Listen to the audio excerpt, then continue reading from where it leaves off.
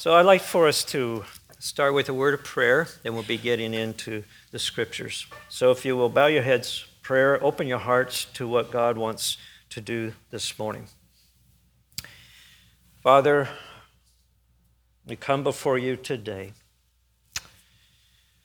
with perhaps there's something on our hearts and our minds. We've come seeking you and only you, because we believe in that seeking, that we will find some answers to the questions that resonate in our hearts. Father, we come to you today, and knowing that we need you, we're here to have this connection with you.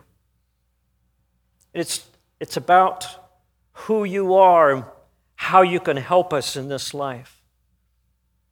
And God, we come with great confidence knowing that whatever is on our hearts, whatever is troubling us, or whatever we may be going through, or the confusion, God, you are bigger than that, and you can help us, and only you. And so, Father, we open our hearts. We want to have ears to listen and a spirit that would be willing to follow your leadership and taking this moment as we hear from you, directing our lives. In Jesus' name, amen. Something cool we're doing through the sermons is that we are paralleling with the kids club and the kids ministry. So what we hear in this service, they are getting there in that service. And so parents, if you have young kids or grandkids there that are in the kids club, you can talk about the sermon with them. And they have heard similar storyline of what's going on. We call that the Gospel Project. There's also an app that you can download called the Gospel Project. You can talk to the kids club teacher, and you can have devotions. And that's cool. I want to go back and be a parent and do that with my kids and have these devotions that are connected with the sermon on Sunday, with their Bible lesson. And I think that's really cool. The storyline of the Bible is this: God's plan to rescue and redeem his creation through his Son, Jesus Christ. We call that the gospel, the good news. We see this redemption theme revealed time and time again, and at times it seems that it is hidden in some of the stories. And today we're going to look at such a story with King David in 2 Samuel chapter 11. So if you have a pew Bible, you can find that in front of you or listen up as we go through 2 Samuel chapter 11. And we discover once again the gospel in 2 Samuel chapter 11. God's plan to redeem and rescue through his Son, again, Jesus Christ. Jesus Christ. So let me set the setting before we get into reading some verses from chapter 11.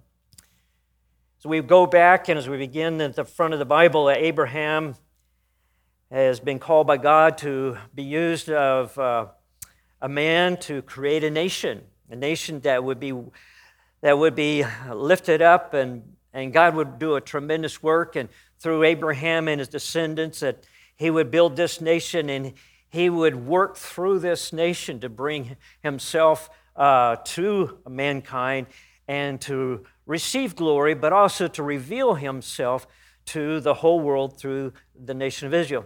Now, we live in a different dispensation. Today, we see that God is revealing primarily himself and working through the local church around the world, whether it's in America, whether in the Philippines, as we've heard, in Nicaragua, that God is revealing himself through the churches in these different parts of the world. So David has been made the king of Israel. Now understand, as we look at chapter 11, he has been ruling for about 20 years as the king of Israel. And he is about 50 years of age. Now, he would qualify for boomer night. So he's around 50 years old. All right? He's not a novice. He's been around, and right now in this season of life, in chapter 11, as we enter chapter 11, he's led a godly life. I mean, he has been a successful king. God has done some wonderful things through the life of David, establishing the kingdom.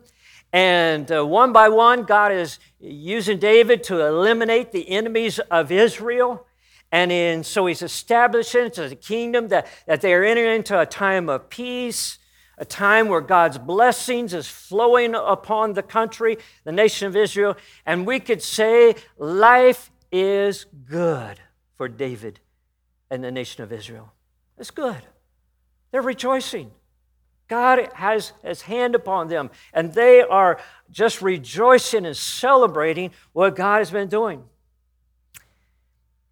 And so we turn a corner here, though. And it's a corner I don't like the term, but God puts it in the Scriptures. So we need to look at what God says about King David, but also it's helpful for us.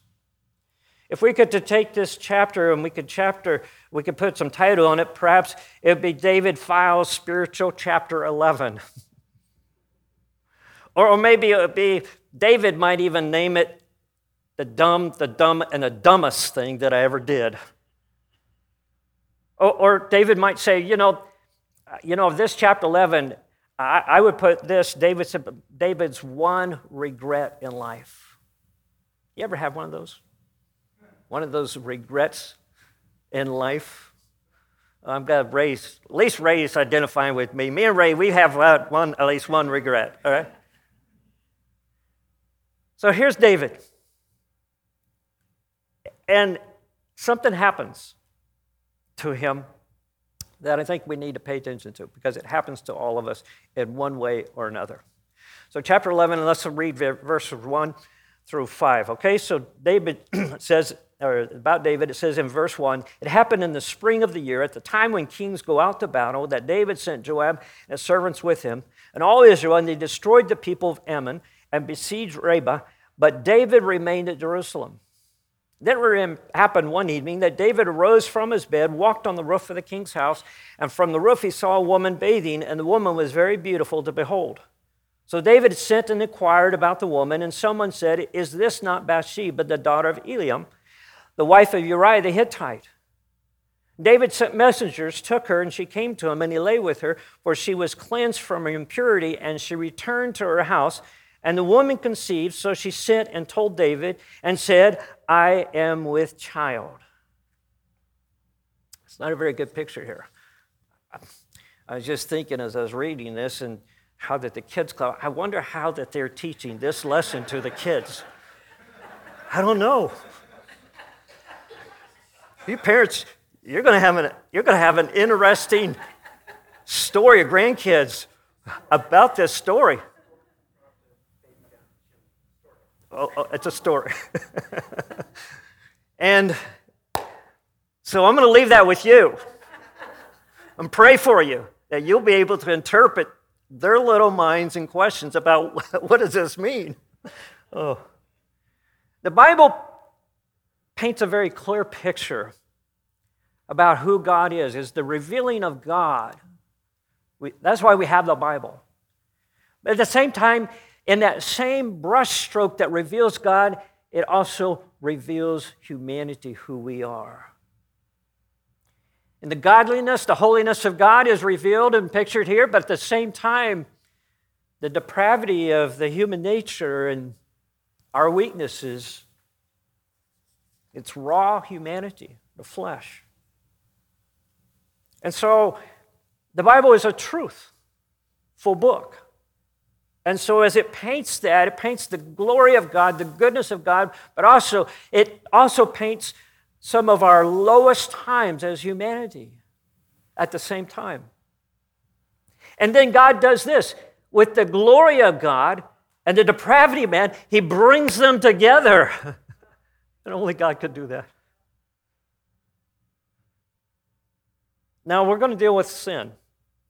If we were to look at this, it's going to be like sin, if you're taking notes there with the handout, the sermon insert, 101. So this is like sin 101, right? if David can sin, we can sin as well. King David, the blessings of God, who has said that he is the friend of God. If David can sin, we can sin as well. So let's learn from David's sin how to avoid sin, not to learn how to do sin, but to avoid sin, and then how we should have the right response to sin. Very relevant message for us all, so we need to listen to this. Right, number one, sin happens in any season. Once you get to understand that, sin happens at any time, in any season. Here we have David, and as he was said that it was in the spring season, and it was in the blessings of God. It was at a time when it was just prime for what was happening and so forth.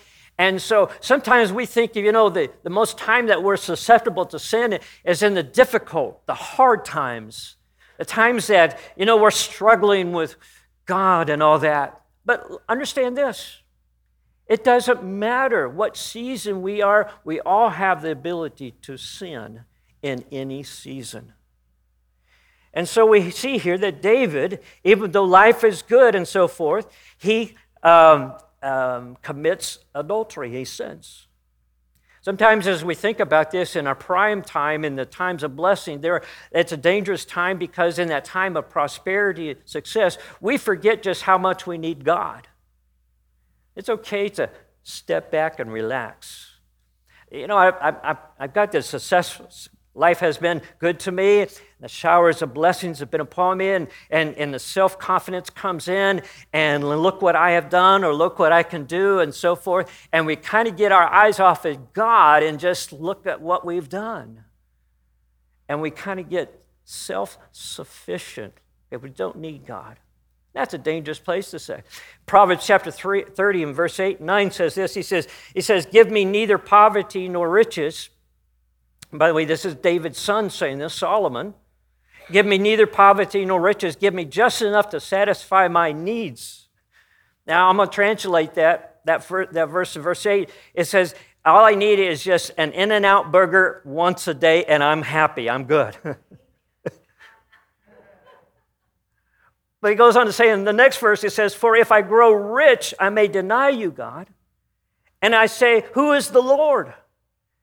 And if I'm too poor, I may steal and thus insult God's holy name. So just give me exactly just the basic needs that is okay, lest I be swayed one way or the other in those extreme conditions of life and forget who you are, God, or offend you.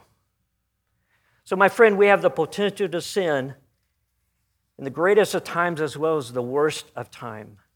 Sin knows no boundaries. Throughout the Scripture, God's Word says that we're to watch. Remember when Jesus and the disciples, right before he was being crucified, the night before, he told the disciples, he said, I want you to watch and pray that you don't fall into temptation. I want you to watch. And you know what happened? They fell asleep. And that word watch means be vigilant. Be on alert. Keep one's eyes open. At 1 Peter chapter 5, verse 8, be vigilant, stay alert, because your adversary, the devil, walks about a roaring lion, seeking whom he may devour. And so we're to be careful. Watch in all season, because even at the most successful time of our life, or even at the lowest time of our life, we still have the ability to sin in any time in between. Whether we're a king or a servant, wealthy or poor, from the pulpit to the pew, no one is immune to sin.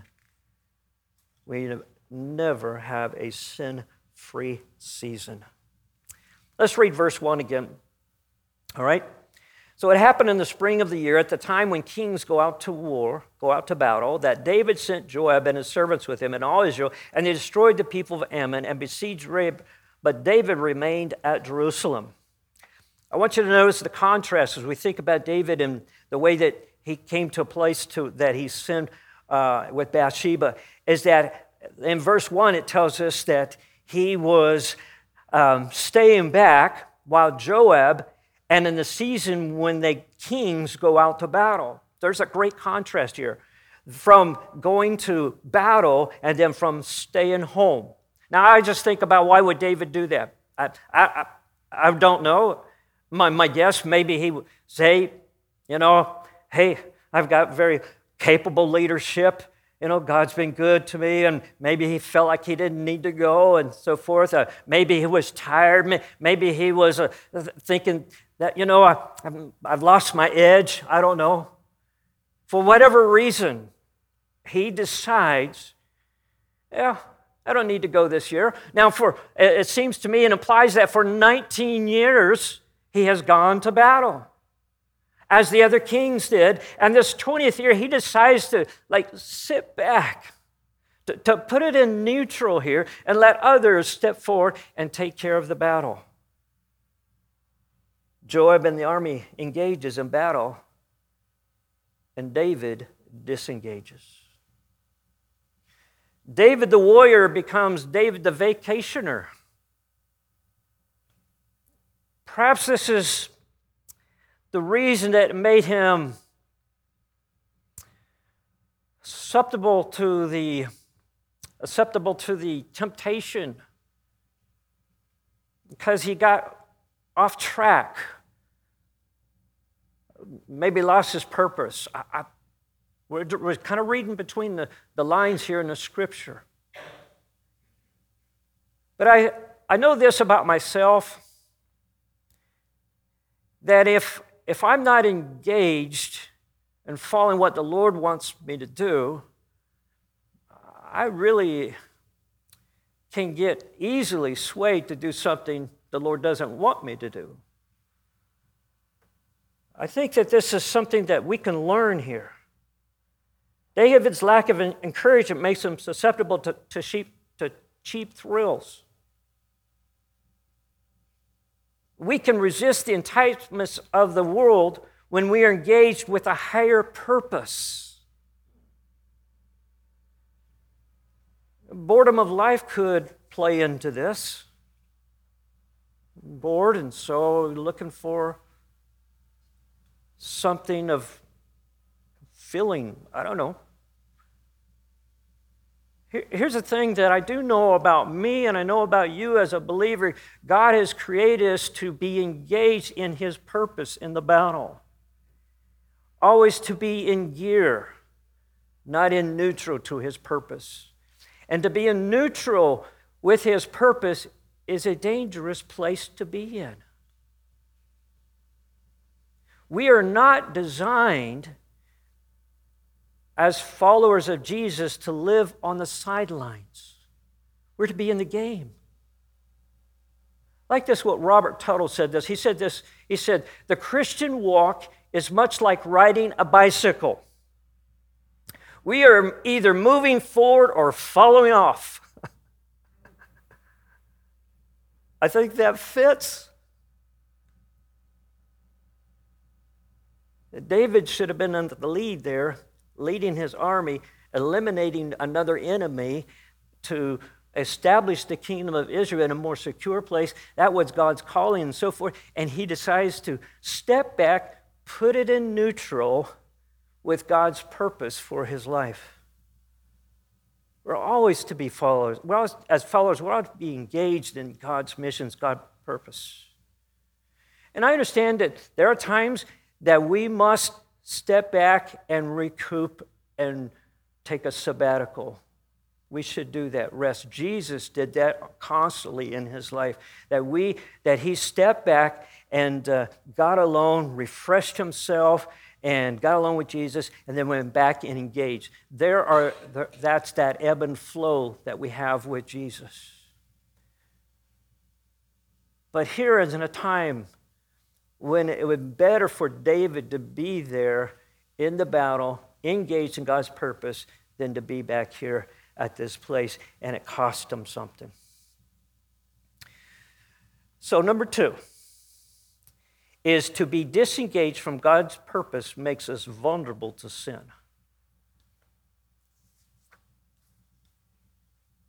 So we need to be engaged in God's purpose. Now, I'm encouraging you that if you're kind of passive with what God is doing, may I ask you to consider that position, to be engaged in God's purpose? There's a great purpose right here in Somas, right here in this church, that lives are being changed and God is doing a great work. Don't be passive. Don't be sidelined. Commit to that. Take that step forward. And if it's church membership that you need, or if it's giving your heart to Jesus, or if it's just the Spirit, I used to do this, and so forth, and you may not be able to do that anymore, but at least be engaged in something in the ministry and God's purpose, why we are here today. That we are here not to be bench warmers, we are here to be players in God's team. So I challenge you to be engaged in God's purpose. If David had his attention where God wanted it, he would never put it where God didn't want it. And so David here he steps back and he remains at Jerusalem. Notice in verse 2, it says, So then it happened one evening that David arose from his bed and he walked on the roof of the king's house. And from the roof he saw a woman bathing, and the woman was very beautiful to behold. So here's David. Now, in the Hebrew form of the word walk suggests that he paced back and forth on the roof. Now, if that was true, then why would he be doing that? Well, maybe he was restless. Maybe he was thinking about the army, and maybe he was just bored. I don't know, but he was there walking back and forth on the roof. He had been disengaged in the purpose of God, and there he was on the roof, couldn't sleep, whatever reason, he's up there walking back and forth, thinking. And he looks and he sees a woman bathing. Step number 3, or point number 3 in your notes, temptation is not a sin. Just because temptation comes along and we see something and we're tempted to do something, that in itself is not a sin. Jesus was tempted 3 different times, and we know that Jesus had never sinned in his life and so forth. And we know that from Jesus' life. Temptation is not a sin. Number 4, yielding to temptation is a sin. Giving in, pursuing, thinking about it, contemplating in your mind is a sin. So here's David. Sees Bathsheba. The Bible says she's very beautiful. Sees her, and to behold, looks at her. Now notice, as he says here, David sent and inquires about the woman. A key to this message, and from David, that we can gather in our own life is this. Our number 5, our response to sin is run. Run. Don't embrace, don't linger, but run. Put distance between yourself and the temptation to sin. David was walking on the roof. He no doubt had to be at the edge of the roof. He lingered there. He thought about it. He saw, and he flirted with sin there on the edge. The other night, Joe's brother Jimmy was talking about Joe falling off the roof. So I have some great advice for Joe. Don't fall off the roof. It's a very serious thing that he was talking about. When you're on the roof, don't be on the edge of the roof. That's the place where we fall off, right? Pull back from the edge, and hopefully we won't fall off. The most precarious place on a roof is on the edge, isn't it not? So we see a picture of sin here in our life, is that so we get up to the very edge and we think, I'm just looking. I haven't done anything. That's a very dangerous place, because that's the place that we fall off. And so David here is there. And this is about sin generally. This doesn't have to be about adultery. This could be about anything. It could be stealing. It could be anything that we have this place where we come to the edge and think about that I'm going to maybe steal that or be dishonest about that or say that lie, so forth. And we come to this edge. David should have ran. The Bible tells us in the Scripture that we're to resist temptation and so forth, or resist the devil, but the Bible doesn't tell us to encourage us to fight with temptation, to fight with sin. The Bible tells us the opposite. It says, here's what I want you to do. You need to run from sin. You need to flee from sexual immorality in 1 Corinthians chapter 6. In 1 Corinthians chapter 10, it says, flee idolatry. 2 Timothy, Paul says to Timothy, he says, flee youthful lust. Run away from that. A little boy named Willie. Willie's mother found him with his hand in the cookie jar, and she said, what are you doing? He replied, I'm fighting temptation. Joseph, in the house there in Potiphar, the story on Joseph and how his boss's wife cast her eyes upon him, and she tried to seduce him, and Joseph fled the house when they were all alone. That's what we need to do in our sin. We need to flee. We need to keep distance from that. Keep our hearts focused on the Lord, and when our thoughts and so forth goes to some sin and something, think what we need to come and go to make distance for that and go to the Father and say, Father, help me in my mind, and put footsteps to our thoughts of running towards the Lord. It's like our theme of, run, Forrest, run from sin. This is what David should have done. Let's go on. So David sent messengers, and he took her, and she came. Let me read back to verse 3. And so David inquired about the woman, and someone said, is this not Bathsheba, daughter of Eliam, the wife of Uriah the Hittite? So David said, who is this woman? I saw this lady bathing and so forth. And then one of the servants or somebody spoke up and says, well, that's the wife of Uriah the Hittite. Well, who's the wife of Hittite? Well, in chapter 23, it tells us it is one of David's mighty 30 men. This was a special person in David's army. And so this was, and then it talks about her father, who some believe that may have been one of David's counselor, if that's the same one also mentioned in chapter 23.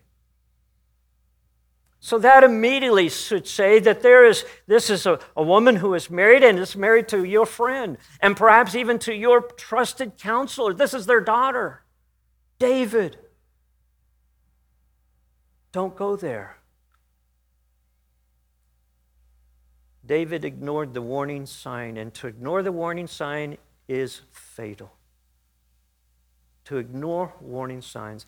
God wants us to be successful. God wants us to live a clean life, a righteous life, and so forth. And He will put things in our life to help us to not go over the edge, to pull back. He will do these things because He desires for us to live a righteous life. He desires us to live a blessed life. And He will work at putting things and people and have people in our life for us to not sin. But what we have to do to sin, we have to go around these warnings to commit that sin. And the mercy and the graciousness of God does that for us. Let's go on. As we find here, and the woman conceived in verse 5, and so she sent and told David, I'm a child. I'm a child. So the sin has been conceived. A birth has been given.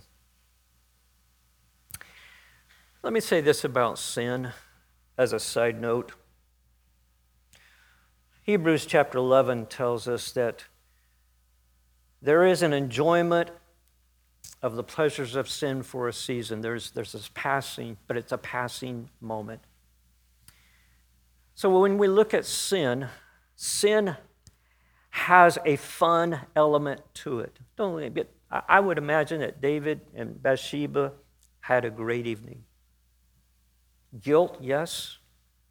Later consequences? Absolutely. But sin does have an element of fun. But sin also has consequences to that fun. And here's the last point. Sin always brings death.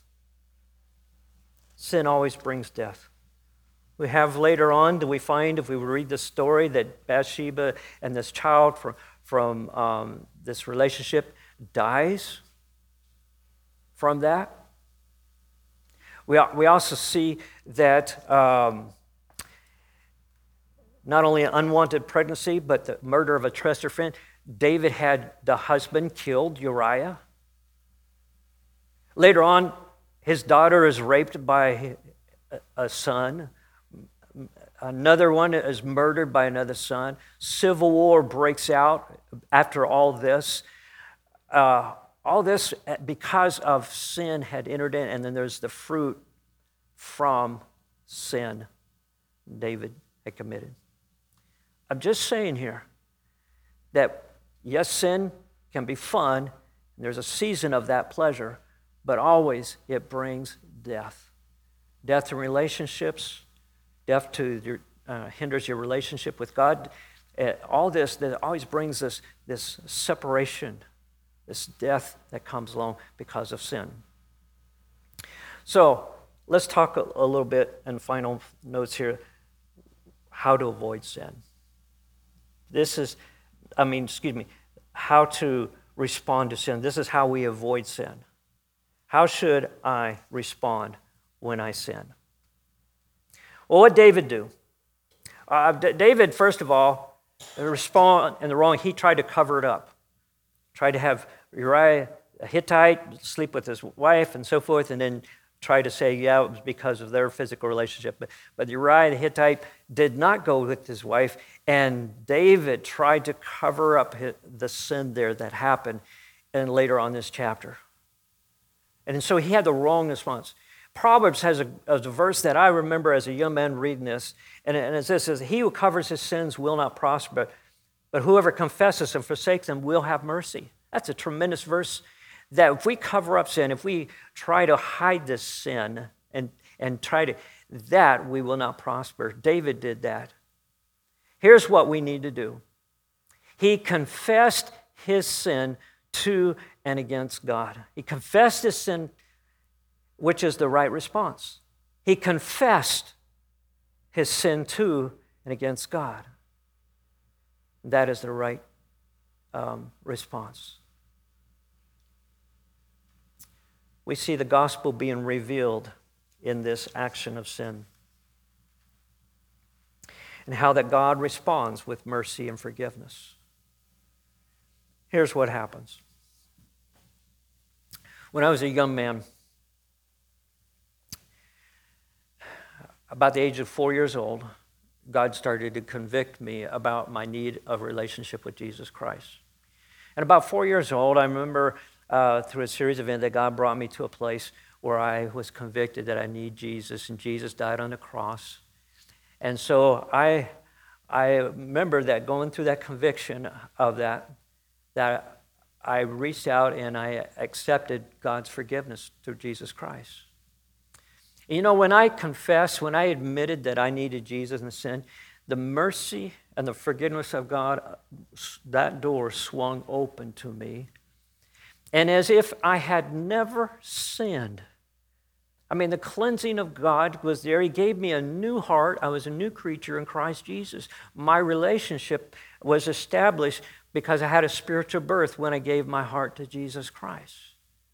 My right response was, I'm a sinner. I confess, Jesus, that I'm a sinner and I need a Savior, Jesus Christ, who paid the penalty for my sins. And the mercy and forgiveness of God swung open. And God responded to me with that mercy, that forgiveness. He gave it to me. Now, fast forward. I tell you this, it's hard to believe this, but I have sinned since age of 4 years old. I'm a little past 40. And I have sinned a time or two, just like you have as well. The Bible tells us that when we do sin, in 1 John 1:9, written to believers, it says that we are to confess our sins, and he is just and faithful to forgive our sins. I love that. That mercy, that grace, that renewing of our fellowship with the Lord Jesus Christ happens at that moment. So we are to not do what David did at the beginning, to fight, to cover up, to manage our sin. That's ridiculous. Try to manage sin and the consequences of sin. But we're to confess it, admit it to God, and it's like it's a new start. Now, understand this, that some believe that, your relationship with God goes back and forth. You're saved, not saved, saved, not saved. That isn't as true. You're born in the family of God once for all eternity. We believe in eternal security through Jesus Christ. But my relationship with the Lord, our fellowship with God, when we sin, we're to confess that and just keep that open to that. Just like my wife and I. Once in a while, we disagree. But we're still married even if we don't disagree. If she doesn't see the rightness of what I see, she confesses that. And our relationship continues on. Same thing was with God. Would you bow your heads in prayer? I don't know where you're at with this message this morning. God knows. And he has you here for a purpose. For this moment, to hear what is being said. And however it fits. If you're here this morning and you need to ask the Lord to be your Lord and your Savior, to accept, and maybe you've never recognized that you need what Jesus has done for us on the cross. And you'd be willing to open up your heart at this moment. Just say, God, I know I'm a sinner. And I know that you died for my sins. And I accept your gift of forgiveness and mercy. Perhaps you're a Christian and you've done that, but maybe there's something in your life right now that God has picked at you today. You're convicted. I don't know what it could be, but it's hurting your fellowship with the Lord. Hey, this would be a great time to confess it. Perhaps you're here today and say, things are okay. It'd be a great time to pray, God, help me to be vigilant, watching, so I don't fall off the edge. I don't sin.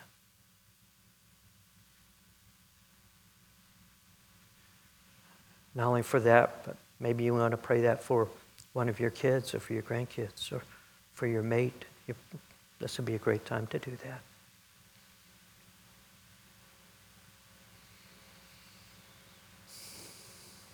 Heavenly Father, we come before you today and we're grateful for how you've worked in our life. And you're so good, gracious, kind, patient with us, merciful. Help us, Lord, to deal with sin honestly, ethically, truthful before you. Whenever it happens, help us to have the right response that David had. And he confessed it. And God, you renewed his kingdom. In Jesus' name, amen.